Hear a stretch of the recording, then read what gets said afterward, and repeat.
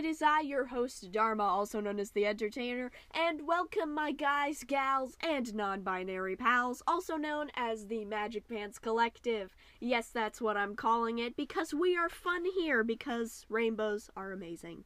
Now, bring your rainbow butts over here because we are talking about write what you want to read, draw what you want to see. Here we talk about professional writing and professional digital art, all the tips, tricks, what not to do's, and everything in between about these two creative subjects. And we also talk about a few other things here as well, including, business and how I'm doing personally, and my thoughts just on all sorts of different things and cool stuff. So welcome, and I hope you join the Magic Pants Collective today. Rainbows out! Hello, it is I, your favorite neighborhood lesbian, and welcome back again today, people. And today I'm going to be talking about the trope, books can kill before my voice gives out today. Because I'm recording this in advance, and I've done a lot of recording, and oh my god, my voice. But I hope it's not too bad. Let's get into this. So, of course, today we're going to be talking about books can kill. And I just now realized it sounds a lot like looks can kill. I wasn't going for that pun, but I'm going to say I am now, because it's funny. So, yeah. Now, this one is quite interesting, because the main example that I have for it is from an anime show, movie thing that I haven't even seen. But because I exist on the internet and like to browse around on there, I do know some things about the core plot line of it. So I am sorry to those of you out there who have actually seen this piece of media, in whatever various forms it comes in. I'm sorry if I don't get all of the little factoids and details right, but for the most part I'm going to be taking from things that I've heard said multiple different times about the show, so hopefully I get these things right. So, yeah. So, as my main example of books can kill today, we're going to be talking about Death Note. Now, I personally am not a watcher of anime. Not because I have anything against those who do watch anime. In fact, more power to you, especially those who learned Japanese just so you can watch it. Kudos to you. But I personally just don't have any place to watch it at. I don't have something like Crunchyroll or whatever. So, yeah, I'm kind of left in the dark when it comes to anime. But from what I hear, Death Note is a really good one.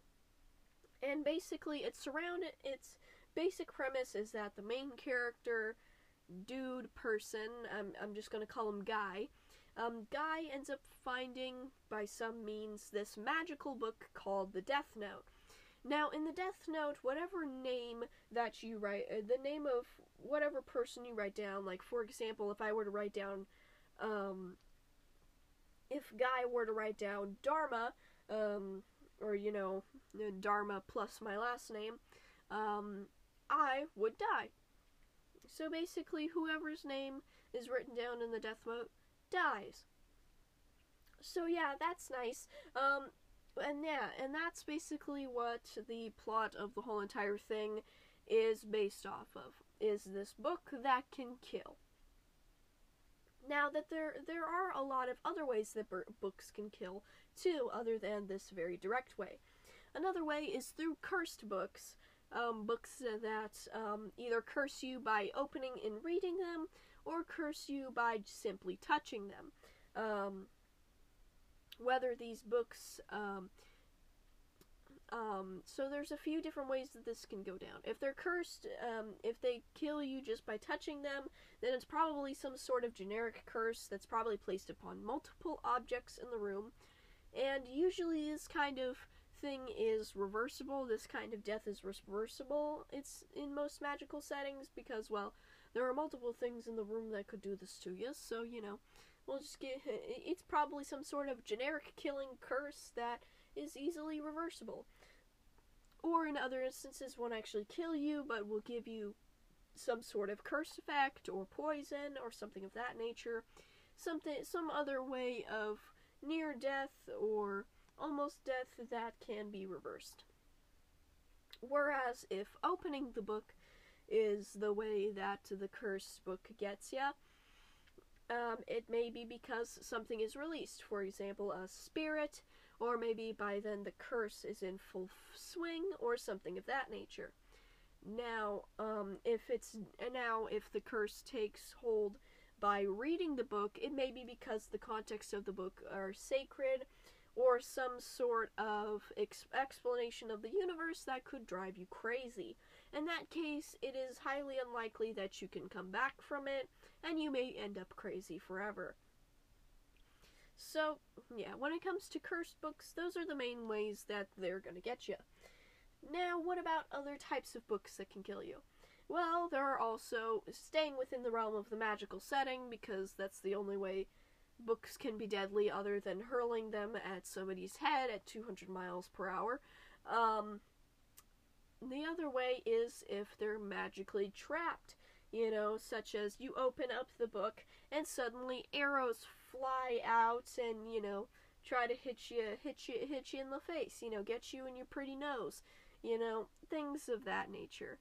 So there could be trapped books as well. There are also other very unique cases as well, such as in Harry Potter.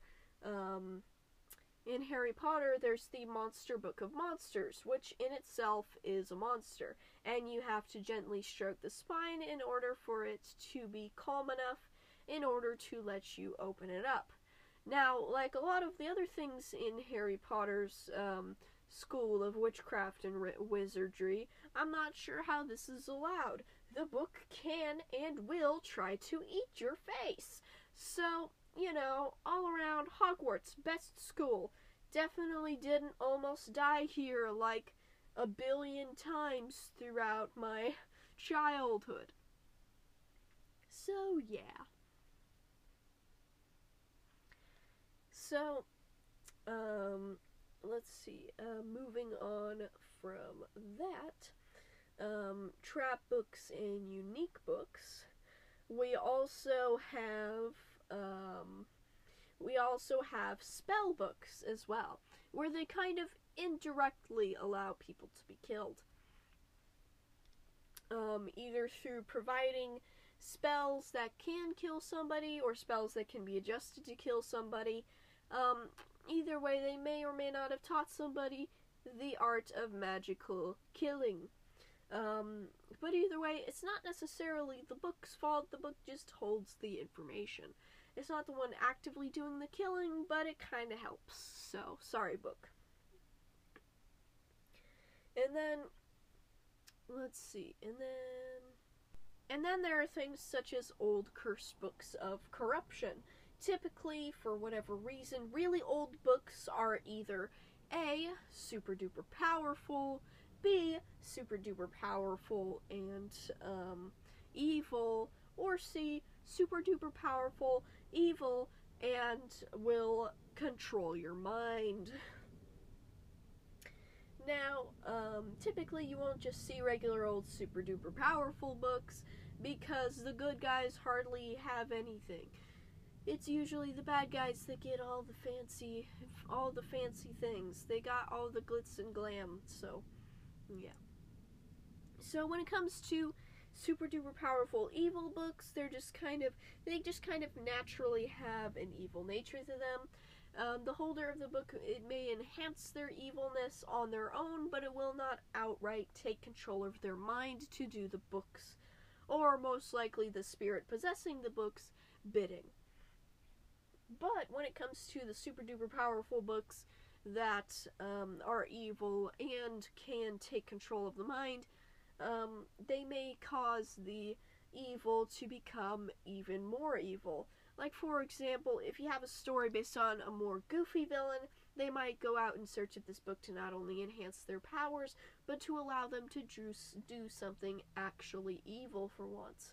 But the book starts taking its steps way too far, and the villain being trapped in their own body cannot use their own moral code to guide them because, well, everything went out the window when they picked up that book. So, yeah, it could even cause villains to do things that they don't want to do. And for heroes in looking for power in order to get rid of the villains, perhaps because the heroes aren't already evil themselves, it's a little bit harder in order to take control of their minds and lead them to the dark side, since they already have a mostly good moral compass. For certain characters, they can still be corruptible, such as a main protagonist who's perhaps a bit more arrogant, power-hungry in their own ways, but still goes out of their way to do the right thing, but would also like a lot of power too whenever they get around to it. And so because of this, they're still corruptible without necessarily being a bad guy within it of themselves. Like, heck yeah, I would love the magic powers in order to be able to summon a storm to shake down all of my foes and, to whip them around in a giant tornado or something. But would I like to do it at the price of, control of my body and or soul? Not necessarily. So, yeah. And of course, like I said, there are unique exceptions, such as the Death Note and other things, like I said, the Monster Book of Monsters, and all sorts of things. So, yeah. All in all, there's a lot of fun stuff out there with deadly books. So, anyways, if you'd like to hear and see more from me, or to just continue on with this podcast, then go ahead and check out the link in the podcast episode description down below. But yeah, so go ahead and check out the links down there, or keep listening over here, or both. Either way, you're going to be helping me out in the long run, and I thank all of you who have been here since the beginning, and I will see you all in the next one.